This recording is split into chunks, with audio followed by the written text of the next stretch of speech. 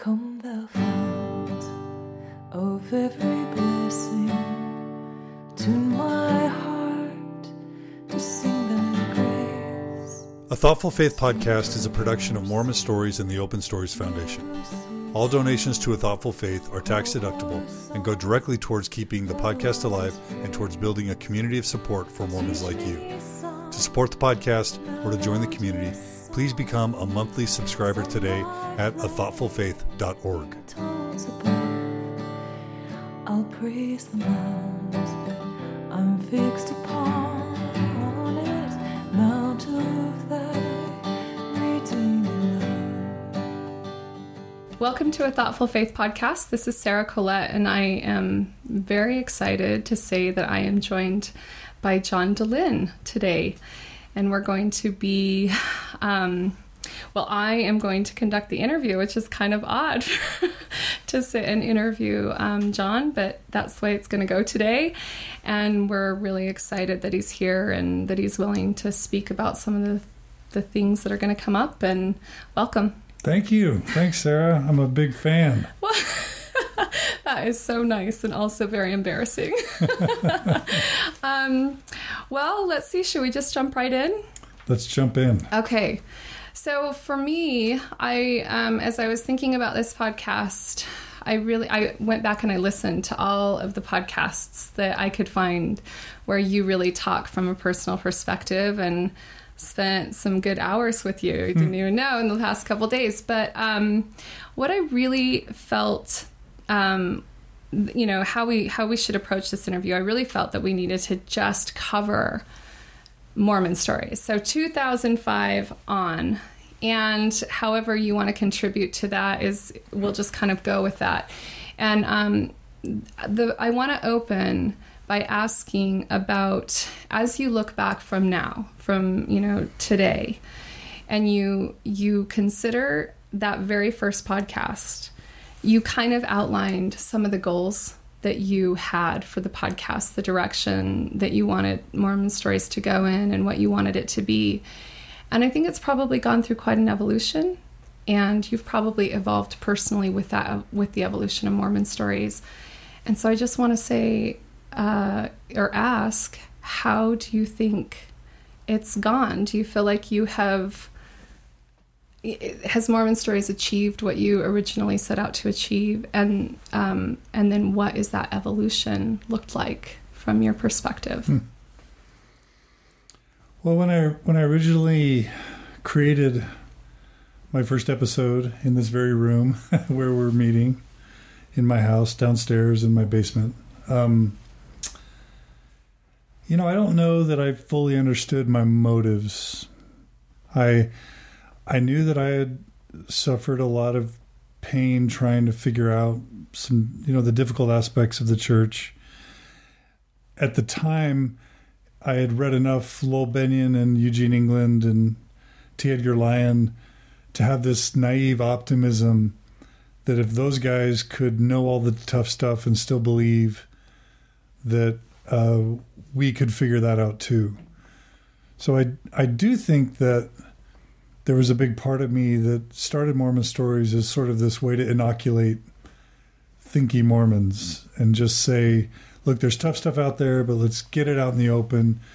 And I know that if we just do that and bring on the thoughtful people, that in the end, we'll all be strong, happy, more committed members of the church. I think that was definitely a primary motivation. There was probably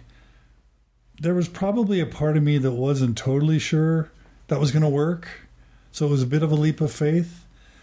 But if I'm being honest, there's probably a part of me that said, and if we're not able to do that, if we're not able to make it work, then that's the way it needs to be too. Because just hiding and not talking about stuff and allowing people to just suffer in silence, that's unacceptable. That can't be the way through this. So I think I've always had, how you've seen those movies where there's a white angel on the right shoulder and a devil on the left. Yeah. And they're both whispering in the ear. I think throughout this whole process, I've had an angel and the devil pulling me in both directions at times, saying, nope, we can make this work. This is totally doable, meaning the church and faith and religion and belief and affiliation with the church. And then another side saying, nope, it's a fraud, it's a lie, it's not true. And we need to, uncover the falseness and get real. And those have been two tensions I think I've carried the whole time. Not always consciously. Sometimes consciously. There were probably times where my goal was to keep everyone in the church. And there were probably times where I don't say my goal was to lead people out, but I was just angry and kind of wanting to stick it to the man. And if it led people out of the church, that's the way it was going to be. So when you look back, when you started out, you had this lofty goal of making it work. Do you look back on any one day or experience or time when the direction started to shift, where you did start to feel a little bit more angry or more frustrated? When you go back, how do you mark a shift? Yeah, I was thinking about that, and I have the list of all the episodes of the interviews that I've done, and I think that as I was reflecting this morning with Margie, my wife, trying to think about what I'd say, I think that another parallel process I've been struggling with is intellectual versus emotional, because I think there have been times where intellectually I came to an understanding or started to figure something out, but my emotions hadn't caught up with me. So I might say intellectually I can make the church work, but I hadn't done the emotional work yet, and then that made it more difficult. Or I'd say I want to leave the church. Intellectually, it's just not true, and then emotionally, I hadn't come to grips with what that would really mean emotionally and spiritually to leave. But what happened was in those early interviews, Greg Prince and Greg Kearney, the apologist, and some of those people, John Lynch early on, it was sort of just saying, let's take this faithful perspective. And in those early interviews, you can even hear me in that masonry interview with Greg Kearney, where I even just erupted when he gave this answer about how he reconciled masonry with the temple. I'm like, that's it. You gave the answer, and I felt like I was just on this discovery that would ultimately lead everyone, including myself, firmly in. But then I started interviewing people like Todd Compton and, Buckley Jepson, the gay man. And then I interviewed Grant Palmer, and I thought that I had an understanding of church history because I had read, 5 or 10 books. But hearing Todd Compton talk in depth about polygamy and polyandry, hearing Grant Palmer really tell his story, that was shaking to me because I didn't have a full intellectual or emotional understanding of some of these issues. So really digging in became more and more unsettling to me.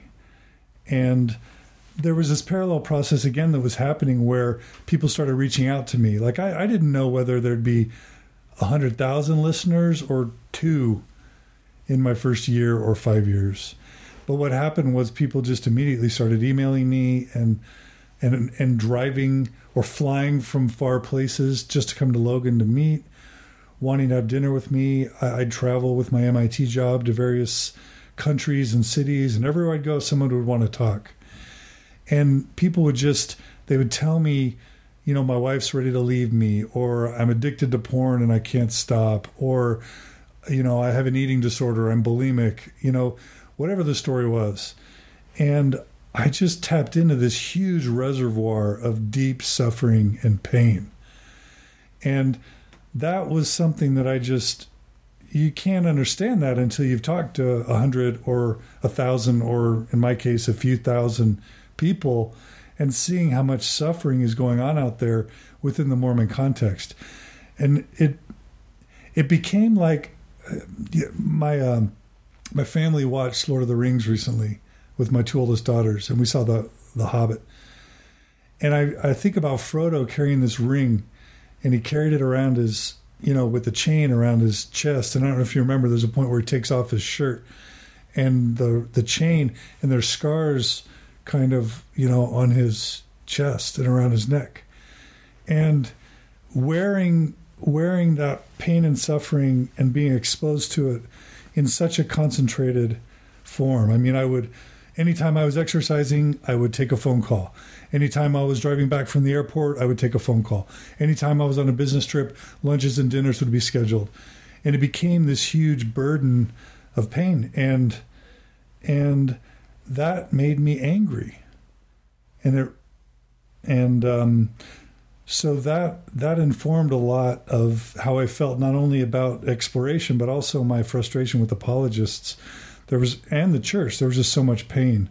So if you go from then Grant Palmer, into, Do you remember what year you interviewed Grant Palmer, just so we kind of have a time frame? I want to say it was around between 2005 and 2006. Okay, so it was in the first year. Yeah, and I had this deal where I always wanted to be fair. So before I ever agreed to interview Grant Palmer, I wanted to try and interview someone from Fair Farms or Richard Bushman or whatever. But I couldn't find anyone who would do that. I couldn't find anyone who would talk candidly about Joseph Smith and take my questions. And I asked Michael Ash. I asked Daniel Peterson. I was a member of the Fair list at the time. I went on and I said, hey, and I just couldn't find anyone who was credible, who was articulate and really knowledgeable who would do that. And that was really frustrating. So anyway, I don't know. I'm kind of rambling, but well, no, I really love the point that you make about the fact that people's pain made you angry. Did those people that were seeking you out, did they generally feel like they wanted to leave the church? Were most of them in that mode, or were some of them really struggling to stay, or were they all across the spectrum in terms of their attitudes towards the church? It was all over the spectrum. I remember bringing some people to my home that were really angry and into some really alternative lifestyle types of things. And my kid, I made this guy an omelet, and my kids were here, and my wife, and he was in a really angry, bitter place. And he started talking about some really inappropriate things in front of my kids. And I realized how careful I needed to be about that, because these were strangers just coming in. But no, most people really wanted to make it work, or they wouldn't have bothered. And so they came to me like right in the thick of it, suicidal, or marriage was on the precipice of divorce, or they, didn't know, they knew they were about to pop. They knew they needed to talk to their bishop or stake president, but they didn't know how.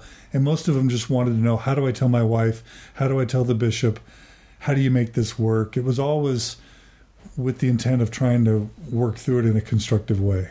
So you mentioned your family being very present in terms of all of these people that were coming into your life. Were you always open with your bishop and your stake president, like from the beginning? Did they know you were doing this? Was this something that you started?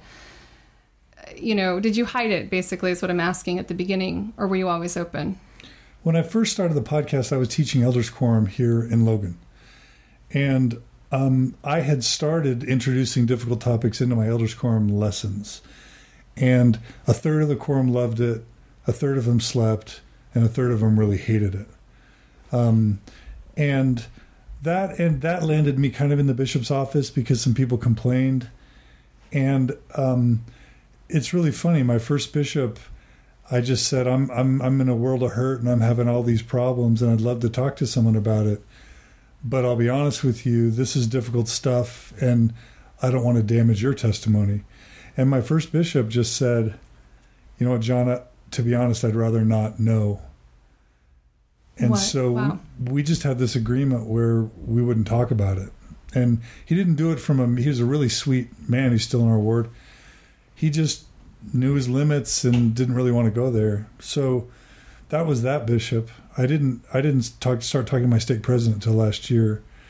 But the thing is, he kept me in Elders Quorum as an Elders Quorum instructor. I did that calling 3 years.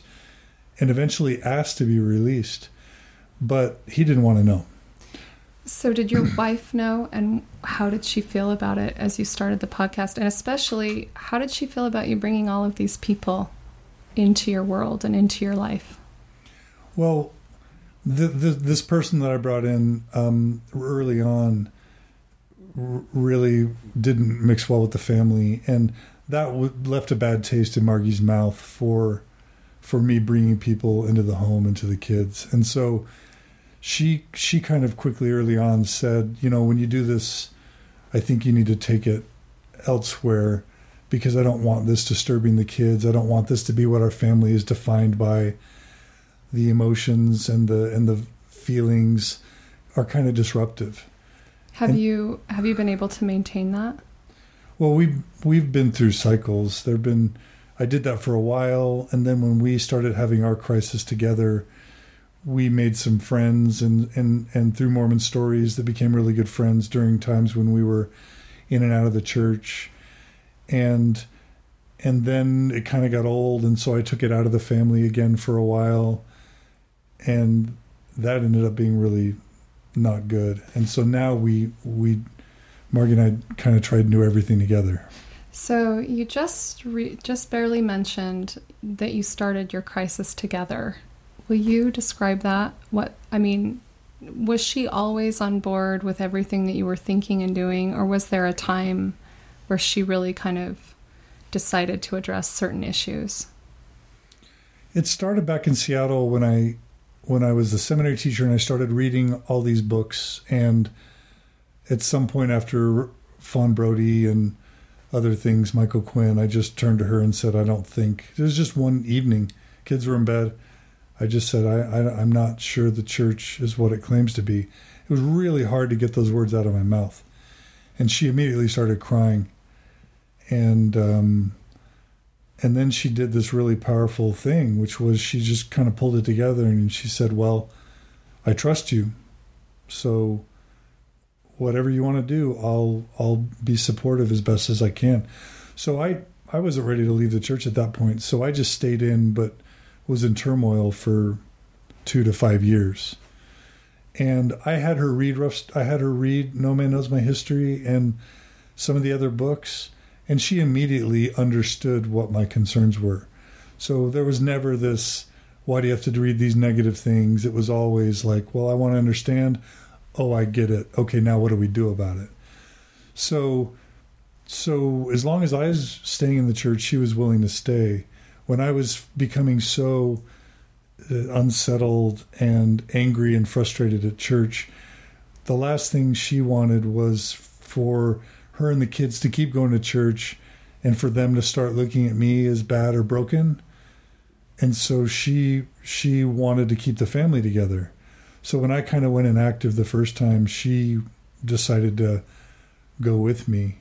And so we kind of all went inactive as a family together that first time. So give me a year for your inactivity in terms like 2005. When did you stop? I think I'm fuzzy on years, and I ask people years all the time, but I think it was kind of 2006 to 2007 where we kind of went inactive. Okay. Yeah. It was before the Stale DS thing and before the Richard Bushman thing. And that's how my memory remembers it. That was the first time. Okay. Kind of 3 years here, 2 or 3 years into our time here in Logan. Okay. So as we were developing this podcast, you mentioned as a marker 2007. And the way that you described it is a slow decline. Can you start to elaborate on what you meant by 2007, a slow decline? Well, yeah. The decline was sort of from my mission to 2006 in the sense that I had the awful mission experience, but then I, came to BYU and was able to hold on and get married in the temple. But then I was never fully feeling comfortable with the church that whole time from 1993 until I was teaching seminary. And then when I moved here and started meeting, again, Grant Palmer and Todd Compton and the Toscanos, and then getting plugged into all this pain. It was just 2005, 2006, kind of this decline. And would you say that when you're using the word decline, you're thinking in terms of like intellectual connection to the doctrine of the church, or are you actually thinking in terms of like spirituality? I mean, is there a connection between the two for you? Yeah, well, that's one of the main things I've learned. But I was mostly engaging purely intellectually. I had disconnected emotionally in many ways and spiritually. And I had just said, what matters is figuring out in my brain. And I just need to know whether it's true or false. Whether it's a fraud or whether the church is what it claims to be. And emotions and spirit need to be put on hold until I can think it through. And that didn't turn out good for me. There were all sorts of problems with that. But that's what I was doing. And so if I had to neglect the spirit or neglect people or relationships or my own inner work or process, none of that mattered. And so that kind of, for me, looking back, made it in many ways a flawed endeavor in terms of how I handled it. So you weren't aware of that at the time? No. That is all introspective reflecting now. I felt like God was inspiring me to do this. And I can't even say that he wasn't, but I felt led to do this. I felt compelled to do this, and it was emotionally rewarding. Part of the other part of that ring that I reflect on when I think about Frodo's ring is how gratifying it was to have all these people tell me I was important, to have all these people tell me I was helping them, to have all these people say, you saved my marriage, you saved my life, thank you so much. That becomes something for your ego. It's feeding. It makes you feel powerful. It makes you feel needed. It makes you feel important. And so in ways it feeds you emotionally and even spiritually. But I hadn't done the soul work to be in a really solid emotional place to handle that well. Yeah. I wasn't like Frodo. I wasn't humble and meek and peaceful. I was disturbed inside. And so I was carrying the ring as a really traumatized, inadequate, prideful, egotistical person. That is so surprising to hear. I would never have guessed that you were feeling, or that you were really kind of experiencing life through the prideful side of the lens, because I always felt like you did a good job of staying neutral, which is relatively rare, because of all the podcasts I listen to, it is really hard to hear a neutral voice. Did you fight for that? Is that a personality trait? Did that come easy to you? Yeah, I just decided from the very beginning that effectiveness was going to be my religion as far as the podcast goes. Whatever I did, I wanted to be maximally effective and have the biggest reach. And I knew for the reason I got into it was because we had there were several podcasts that already were existing at the time. There was thechurchisnottrue.com. There was this one called Catholic Mormon or something. There were a few anti-Mormon podcasts that were in existence. And then there was the apologetic side. They weren't doing podcasts, but they were, doing what they do. There was nobody in the middle trying to do a balance. So I didn't want to do something that was already being done. And most importantly, I really believed that people should be able to make their own decisions. And so I just had this relentless commitment to neutrality and objectivity, because that was the space that I felt like Mormonism needed most. And dialogue was kind of missing in action. I felt like Sunstone was missing in action. And so I never wanted to lose that. Now, looking back, there have been times where I absolutely lost that, especially last year, interviewing Brent Gardner and Terrell Givens a little bit, and Charles Harrell, and when I interviewed Grant Palmer for the second time, I was just angry by that time and not doing a very good job at hiding it. But it was hard to be neutral, and it was hard. But I do have that personality. I think when my parents got divorced, I think I assumed the role of the peacemaker in the home. And when my siblings would fight or my parents would fight, I would always be the one to try and heal and make it better and to help each side see each other's point of view. So I do think I have a bit of that pleaser, peacemaker kind of personality that maybe helped a little bit. But some would say I haven't been objective at all. So I guess it's a matter of perspective. Yeah. So let me ask about, did anyone ever accuse you of not being spiritually in tune? I mean, did anyone ever come to you and say, wow, you seem to be prideful, or you seem to, you know what I mean? That the sins that are associated with questioning, were you accused of that? Or did you kind of escape that? Well, the pride thing is something I look back on now. At the time, I never felt prideful. I felt like I was being humble. I felt like I was just doing God's will, and helping people. So I guess I have to admit that the looking back, the pride thing and the lack of spiritual thing is something that I'm kind of reading back into my history a bit.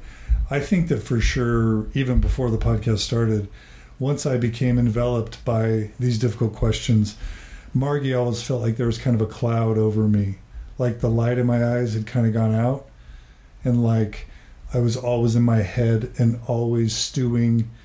And even though I can pull out congeniality and warmness and friendliness, as like a cloak I put on,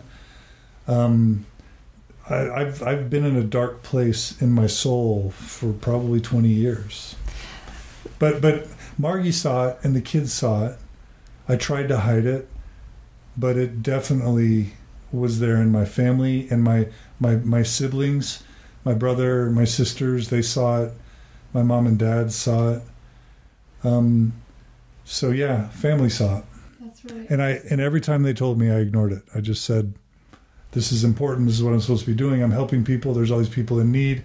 So it was like I just had plugs in my ears because I knew that this was what I needed to do, and all these people suffering, I got to carry that ring. I'm surprised to hear you say, to reflect backwards and hear you say that, and I would not have guessed that. Let me just kind of step aside here and ask, on a side note, a lot of people that go through the questioning process at some point deal with the question, is there a God at all? And a lot of people come to the conclusion that there is no God. They face atheism and they embrace it, or they decide that, fundamentally they have the God gene, or they crave God despite that question. When did that ever occur to you? And when did you really face that question? Yeah, it was around...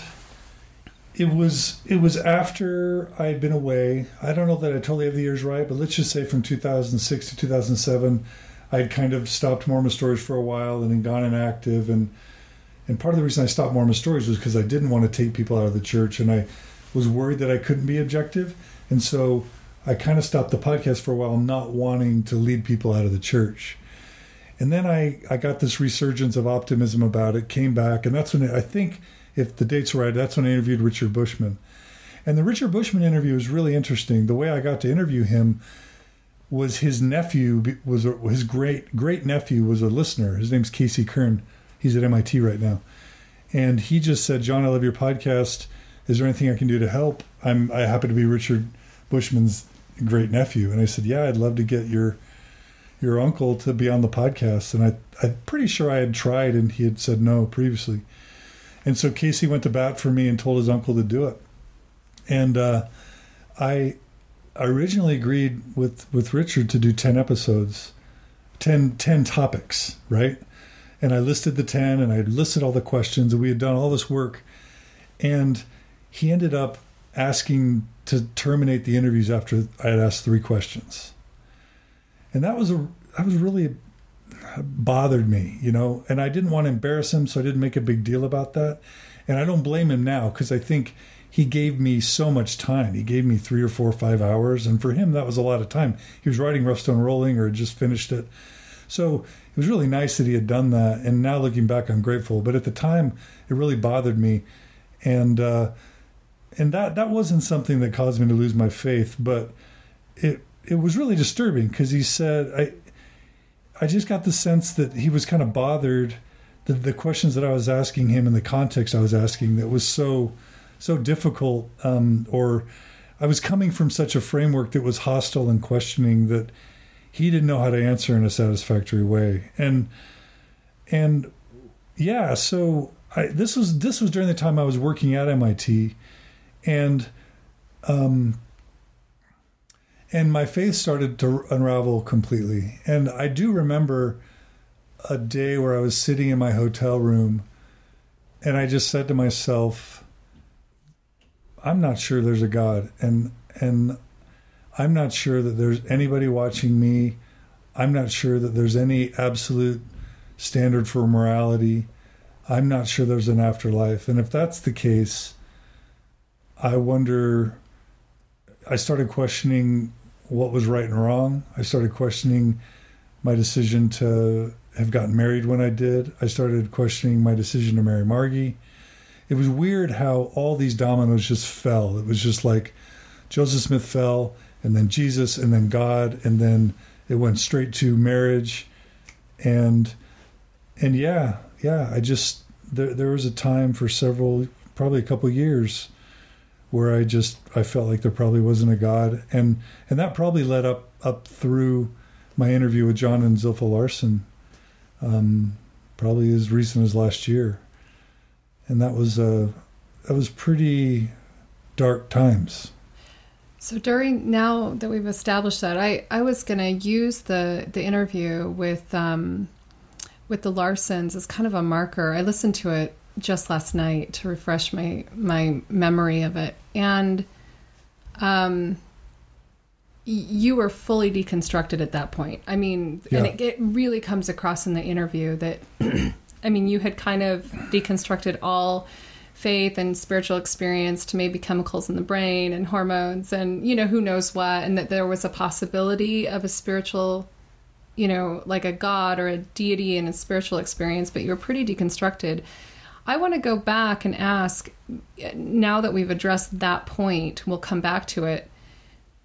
There must have been lots of things. I know you've talked a little bit about you were investigated by your stake president at the time, sometime during those previous years. Can you talk about some of those things that were going on, how they affected you personally? And yeah. So I don't know the dates for sure, but I want to say by 2009, by 2008, 2009, and definitely 2010, I was, my belief had pretty much unraveled. And I had pretty much decided to leave the church completely. And after Stale the S and after activating the family again and getting everyone back in, a year or two after that, I went inactive again. And that's when I was in this dark place. And so what happened was, this gentleman reached out to me who had been a general authority.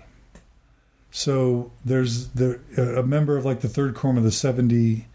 He lives in Europe, and he had been a general authority for 5 years. And he reached out to me and said, "Hey, John, I'm having doubts and I'm struggling. In my country here in Western Europe, there are a lot of people here in the country that are having problems too. And we actually had a general authority come out and try and stage an emergency intervention because so many people are losing their faith over historical issues. And when the general authority came out, he probably offended more people than he helped in these little firesides that he held."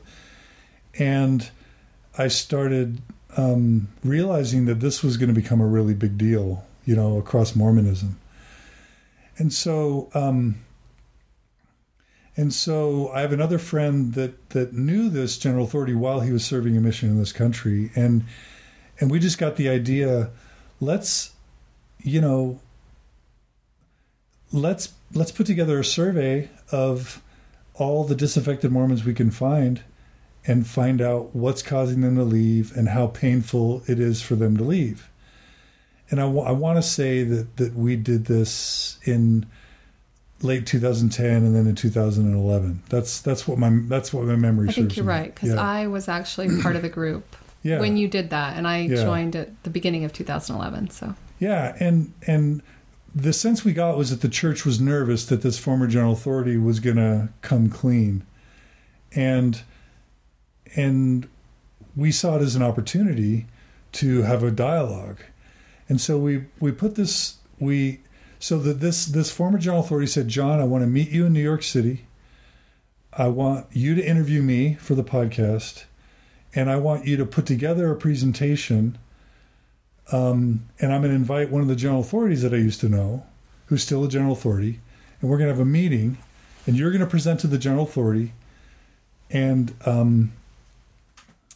we're going to start addressing this issue at the highest levels. Wow. Were you intimidated at all, or were you just excited? I was stoked. This was just what I was waiting for. Now, I should add that prior to this time, my brother had been working at church headquarters as the chief information officer, and he worked regularly with the First Presidency and the Quorum of the 12 for like 5-6 years. He was the church's number one computer guy, head of all the systems, all the website. He was even over, as I understand it, all the multimedia, general conference kind of stuff. I don't know exactly what he was over, but he was CIO, Chief Information Officer. And he just came to me one day and he said, hey, would you want to meet an apostle? And I was like, oh. And to be honest, this was in my dark time. And, immediately my thoughts went to The Wizard of Oz. And I was like, do I want to meet the wizard and look and peek behind the curtain? Right. And there was a big part of me that didn't want to, because even though intellectually I had sort of concluded for myself that the church wasn't what it claims to be, I didn't emotionally, I think I was avoiding having to emotionally feel that, because it's different to feel it. And when you sit with that apostle and you ask him to answer the hard questions and he can't come up, and this is what I was fantasizing, I'd think, okay, so what am I going to do? I'll ask him about the Kinderhook plates, and I'll ask him about DNA, and I'll ask him about polyandry. Is he going to have any good answers? There are no good answers. So then I'm going to ask him all these questions. It'll be awkward. I'll embarrass him. My brother will regret that he ever invited me, and it'll just be a disaster. And I'll leave having looked behind the curtain and knew that everything was a fraud, and it'll just be sad and awful. So I think I first said no. I don't know what I'd ask him. I don't know what the point would be. But finally I said I would. And I thought really hard about what question do you ask an apostle if you've got an hour and a half? Can I just ask, what was your brother's motivation? Why was he anxious to get you set up with an apostle? Because the particular apostle that he chose is just, from Joel's perspective, was just all about love and openness and inclusivity. And I think he felt like if I had exposure to that apostle, I would be motivated and inspired to stick with things and to maybe see things from a different perspective.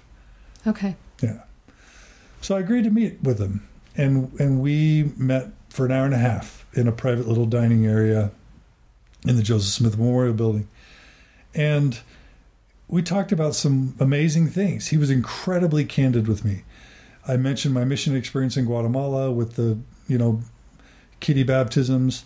And he talked all about, Chile and all the problems that had happened in Chile, where they had to close 30 stakes, and how awful it was for church headquarters to have all these baptisms that were kind of invalid, and how hard they worked to teach good principles to the mission presidents, but that in some cases kind of the mid-level managers would get their own agendas, and how difficult it was for him to for them as the brethren to empower these people spiritually, to trust them. And yet, because you empower them, you can't always control what they do and you can't always supervise everything. But just how much of a catastrophe that was for the church. And it happened in the Philippines, and he was really being honest with me. And I'm like, do you know who I am? Do you know what I do? But he didn't hold back. And then we talked about, homosexuality and same-sex attraction. He was totally compassionate about that. He was completely loving. And he said the church needs to get out of the business of claiming whether it's biological or not, or whether it's a choice or not, and retreat just to the theological grounds, because, the words he said was, the last thing we want in the church is another Copernican or a Galilean moment. And what I figured he meant by that was, we don't want to say the sun revolves around the earth like the Catholic Church did, to then have to eat crow and change its position. But that wasn't it. He also showed deep love and concern and sophistication about these issues. And so that was really, and then the final thing, I asked him, I just had one real question, and I just said, and I just decided I was going to make this list of like all the issues I had ever struggled with. And so I said, look, I'm representing a large group of people who have really struggled on a number of issues, multiple versions of the first vision, Book of Abraham, peepstones, polyandry, I DNA in the book, and I tried to list like every possible, and I was like looking at him to see if he'd flinch or like act surprised. He didn't flinch at all. And then I just said, but my question is, we want to figure out a way to stay. We want to stay in the church, but we don't know if we're wanted. And we don't know how to stay in the church and be authentic. And so that was the question I asked him. I had one question. I said, do you want us in the church or not? And man, I almost felt like he like lifted himself off the chair, like rose from the chair like 3 inches. And he said, if the church is a tent, this is how I'm remembering it. If the church is a tent, he said, I don't care if you're in the farthest corner of the tent, as far in the back side of the tent as possible. I don't even care if your backside is halfway out of the tent. And he kind of like put his, I remember him kind of, we want you in this church, And, and he said, I'm not going to lie to you. If you throw a stone into the pond, the ripples are closest at the center. And he said, I think that you'll get the most fulfillment and joy and happiness in your life if you're living the gospel fully and believing it fully.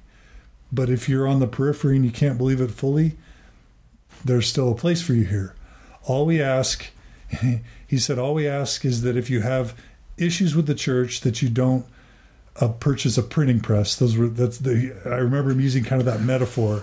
Wow. Like, don't go out and buy a printing press and publicize to the world your problems. Can you just kind of work those out and not disrupt other people's experiences? He wasn't being deceitful, or he was saying be respectful and sensitive to others. The second thing he said, all we ask is that and now we kind of switched the tent metaphor. He said, if you and your family live in a tent, all we ask is that you point the flap of your tent in the direction of the prophet and keep the flaps open. Not that you necessarily believe and obey everything, but that you'll look to us for and listen and be open to the guidance and the feedback we give. If you're willing to be open to that and to do your best not to disrupt everybody, we want you in this church. And I left that engagement just so excited, because I could tell he knew all the hard issues. He was sophisticated about them, and he said, we want you. So that was really invigorating for me. Do you look back on it? I know this is such a classic Mormon question, but I think a lot of people will want to know, did you feel the Spirit, quote unquote, while he was speaking? Totally. He was, there was charisma there for sure. There was charm, wit, and sharp intellect for sure. But yeah, a good man, loving, caring man, for sure. And spiritual man, and I think at the time, again, I wasn't into spiritual stuff because it had all got distorted, but absolutely. So when he said that he wanted you to turn your tent towards the prophet, did you experience cognitive dissonance when he was saying that, or did you feel like you were on board with what he was saying at the time? No, I left feeling on board. I'm like, okay. We can do this. Yeah. We can do this. And what was hard about that was a few months later, he gave a general conference talk that was devastating. It was pounding the pulpit. It was addressing some of the core issues that caused many to leave. And it was like a different person. It was like that person that I had lunch with is not the person who just gave that talk. That talk was completely invalidating. That talk showed a lot of insensitivity to the issues that we're facing. And it really confused me. It really discouraged me because I thought he was going to be giving the other talk. Like I had this lunch with this guy who represents a lot of people who are in pain, and I want you to know that we love you and we want you in this church. And that's the talk I thought he was going to be giving, but that's not the talk he gave. He gave the talk that was kind of re-entrenching the literalistic position. And so that was really difficult for me. Is it still difficult for you? Well, I got to have a second lunch with him. Oh.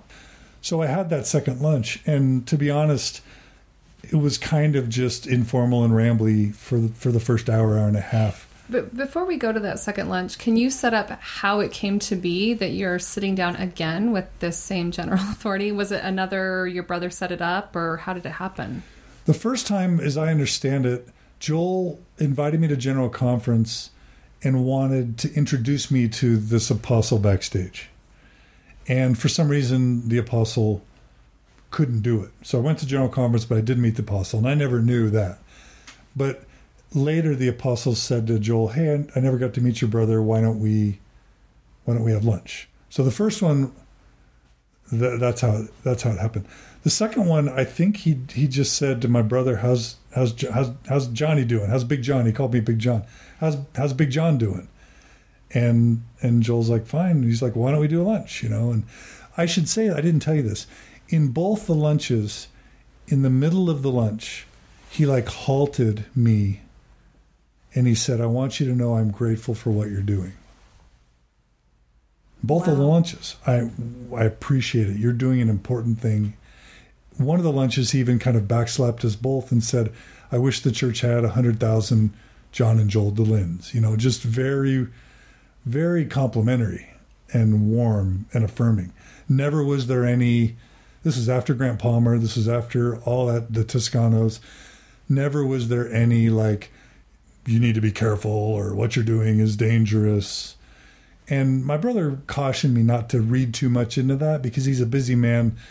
And Joel's feeling was he probably didn't know a lot about what I was doing or the details. Okay. But he did say that on both occasions, which to me, my old early believing self was like, well, if an apostle says that, I must be doing something good, or he wouldn't feel inspired to say that, And so anyway, yeah. So that second lunch, was there a question you had about between? Oh, no. I just wanted to know how it came about. I think he requested the second lunch. And how much time between the two? I want to say a year apart. Okay. Not totally sure on that.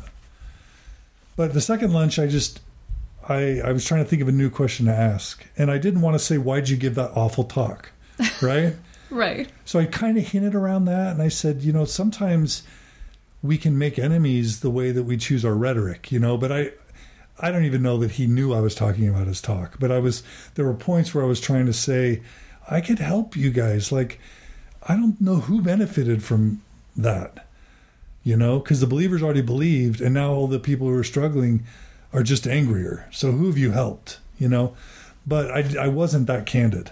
I didn't want to embarrass him or my brother. So the question that I got out was, I'm seeing all these marriages fall apart because of the church, where one believes and one doesn't, and then the believer kicks the unbeliever out.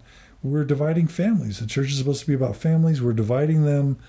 This is a huge problem, and it's ripping children, families apart. And can we do something about it, you know? And he felt, he cared, but I could tell, I got some insight into how difficult it is to be an apostle, because the feedback I got was, you can't tell people what to do in their marriages. You can't tell a believing spouse to stay with a disbelieving spouse. It's not that easy. As soon as you tell people what to do, then they hold you liable, and you're a prophet, or you know, prophet, seer, and revelator. So, you know, I got a bit of a sense in how complicated that job is, because what if the spouse is abusive or ends up being an abusive, but, you know, he had made some declaration, don't leave your spouse, you know. So I got the sense that they just can't, it's not that simple to just make these blanket declarations that everyone's supposed to follow. And I was kind of disappointed by that. But looking back, you know, he's a thoughtful man trying to do his best, and he knows what is useful and what isn't. But I left very disappointed, because what I wanted to hear him say is, yes, my next general conference talk, I will give a talk and tell believing spouses to love and support and affirm their non-believing spouses. And, you know, that didn't happen. Right. And that was our last communication. We haven't communicated since then. So I tell you that story because I still felt like he liked what I was doing and supported it. And so when this other general authority reaches out to me and wants to arrange this thing in New York, so we put out this survey, like 3,000 people, you know, complete it. I get like 5 PhDs to all help me crunch the data and do all the statistical analysis. And then I got disinvited from the meeting. So the meeting happened. The former general authority met with the general authority and a couple other people that you would know, but I'm not going to name names. And they had the meeting. Now, why were you disinvited? Are you willing to say, or do you know? I think that I was viewed as dangerous. I think that I was viewed as someone who can communicate with a lot of people. Can they trust me? Can they be candid? And to be honest, this was the first time the former general authority had met with the current general authority, and they probably had things to share that I didn't need to be listening to or reporting on the side. I mean, it makes sense. And I hadn't, you know, I think what any organization or marriage values most is loyalty. And I hadn't shown unquestioning loyalty. And so to be at a meeting at that high level, I just hadn't managed my political capital in a way to where they would want to trust me, frankly. Because I was, at the time, it was, if I had my loyalties, it's with the people who are struggling. And I'll go down with them before I stand up for a bureaucratic, authoritarian, disingenuous church. If I have to pick, I don't want to pick, but if I have to, I'm going with them, not you, you know? And I think that's how I was feeling. I think they sensed it, and I got disinvited. So they took all my analysis and all my data and all this stuff, and it was presented to the general authority.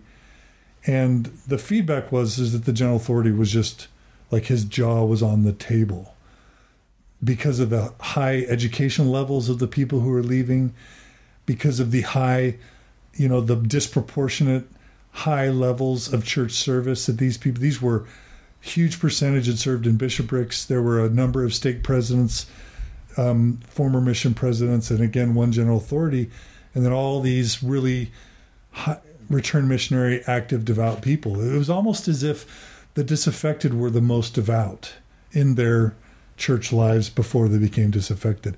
And they were highly educated and very, very affluent on average. And I think all that, I don't think the issues like, you know, peepstones or kinderhook plates were troubling to this general authority. But the demographics and the severity and the amount of pain absolutely, I think, left its mark. So who do you think he thought was leaving the church? I don't know, because I wasn't there. But I think he probably thought it was just the average church member, or, you know, maybe the less committed. You know, he's highly educated, and he worked with a lot of highly educated people. So I don't think he associated intellect and study with disaffection. And I definitely don't think And I think there's a lot of wealthy people, Osmonds, Steve Young, Stephen Covey, Marriott's, lots of really wealthy, successful, educated people are very well, the Huntsmans, well entrenched in the church. So maybe he was assuming that it was people that had not necessarily been as active and as faithful. Okay, I see what you're saying. And as educated and as affluent. I think that all came together. Later, I can tell you about, I can't tell you much about the meeting that I ended up having with this other general authority, but the words that came out of his mouth were best and brightest. Are leaving. And he had tears in his eyes when he said it. So because you weren't there, I'm sure that all the information you got from the meeting was just reported to you, but was the impression of the general authority positive? Did people walk away from that meeting feeling like he was affected in the right way? Okay. Totally. And this is a general authority who is just love. He is just empathy and love, very beloved. And so, in fact, we were set to go to Peggy Fletcher Stack or the Salt Lake Tribune with the results of the survey immediately. It was like, we will wait until this meeting and then we're going to release. And he immediately said, please don't publish these results because I want to bring them to Salt Lake City and I want to present them to the brethren. And if you go public with this, it'll be like when we almost had an apology on the blacks, 5-10 years ago.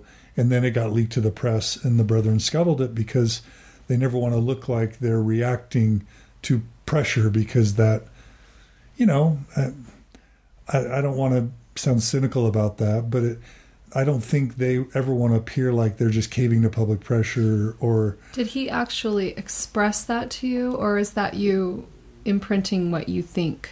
Well, I only know what was reported to me through the people that were there. Okay. But what was expressed was this will be more impactful with the brethren if it isn't made public beforehand. Okay. So we sat on the results of that survey for months and months and months. And I was, to be honest, this is where the ring, how when Sam asked for the ring back from Frodo, he got angry and a little bit violent. This is where the ego starts popping in. I was hurt that I couldn't be at that meeting. I was hurt that I was disinvited. I was hurt that all the work that I had done was being presented, but I couldn't come to the presentation. And then I was hurt that they were going to go have this important conversation in Salt Lake City and that I wasn't going to be invited to that either.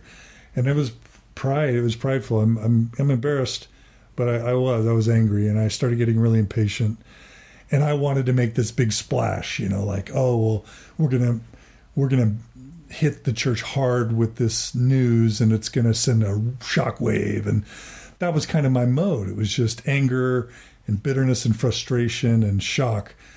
It reminds me of when I asked Margaret Toscano why the September 6th were so strident. And she, I don't know if you remember the interview, but she said, if you're a kid sitting in the back seat and you're burning up and it's hot, and you say, hey, Mom and Dad, can you roll down the windows or turn on the air conditioner? And they don't hear you. And then you talk a little bit louder and they don't hear you. And then you talk a lot louder and they still don't hear you. At some point, you're going to scream because you're burning up and they're not listening. And the only way to get their attention is to scream. And carrying that ring, carrying everybody's pain, thinking that I was important, thinking that I had this mission on the earth to save everybody, I started getting really angry and impatient. And so eventually it was around the turn of the year, and I'm thinking this is 2011. I sent a message to these people and I said, tell them I'm going to go public with the data because I'm sick of waiting. You said it would be like a month. It's been like 4, I'm sick of waiting. And just out of the blue, this general authority said, can we meet for lunch? The same general authority that had been in the meeting? Yeah. Okay. Yep. And so he came to Logan. Just, I don't know if he had other engagements, but he came and we had lunch for 2 hours. And it was amazing. It was 40 times more rewarding than my meeting with the apostle, because the apostle talked for most of the time and he was awesome. But this general authority just asked 1,000 questions. He asked so many questions, I was uncomfortable. I was just like, why are you asking me all these questions? What are you trying to find out? He asked me about the Mormon Stories communities. He asked me about what my goals were with Mormon Stories. He asked about the podcast, how many people were listening. He asked how it's affected my family. He asked what I've learned from the people who have been struggling. He even said, if you, I'll be meeting with the brethren next week. If you had 3 things you wanted to communicate to them, what would you want to say? Like, it was almost stunning to me. I don't think I said anything intelligent because I was so flabbergasted by his love. He cried like 3 times in the interview. He was sincere. He cared. It was amazing. So when you went into the lunch, you were talking about you were coming from kind of this place of frustration and anger. Did you go into that lunch with that same anger? Did you prepare yourself? Totally. I was totally, but I put on the congeniality like I had learned to do. And I put on the diplomacy because effectiveness was my goal. And I tried to find ways to engage constructively. And this was like a moment of leverage or power. But I didn't want to blow it and be strident. So I tried really hard to be civil and diplomatic and loving and compassionate. And I don't want to say that that's all fake for me, but again, I've been dealing with the devil and the angel, not knowing who to listen to at different times, wanting to listen to both. And by that time I was just really angry, and I was angry that I'd been cut out of the process. But I was really positive and constructive, and I left again the meeting. He said, he left the meeting saying, I don't know if there's anything I can do, but I'll try. And then within a small amount of time, he ended up calling together some of the most important people in places that can make influence in the church. And the data was presented at church headquarters to these people. Wow. And how do you know? Because the people who were in the meeting previously, some of them got to go to the meeting at church headquarters. Then did you release the information after that happened? He asked me to keep it a little bit longer. And I just, again, my prideful self, I lost patience and I released it after he had asked me to hold on to it longer. And I regret that. And nobody really cared. Really, nobody cared. Like, why did I do that? Why didn't I just let that process unfold? But I just was angry. Right. So that's what led up to the UVU presentation that I gave. I think that was in 2012, but I'm early 2012. But I'm. Was it before or after John and the Larson interview? I think the Larson interview would have come after. Yeah, so it was 2011 because you did the interview in January of 2012. Okay, that's probably right. Yeah. Yeah. So yeah. So I released the data, and then we crunched it some more, and then I presented the results of that data at that UVU conference with. Right. And this is where the whole Daniel Peterson thing comes in. Come thou fount of every blessing, tune my heart to sing thy grace. Thank you for joining us today on A Thoughtful Faith. To discuss this podcast, check us out at athoughtfulfaith.org. The music from this podcast was generously donated by Lisa Frazier. Hear more from her at lisafrazier.com. Melodious sonnet, sung by flaming tongues above. I'll praise the mount I'm fixed upon it, mount of thy redeeming love. Here I raise my Ebenezer, hither by thy help I come, and I hope by thy good pleasure safely to arrive at home.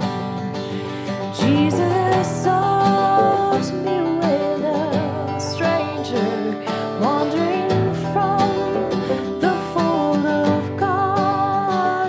He to rescue me from danger interposed his precious blood. Oh, to grace, how great a debtor daily I'm constrained to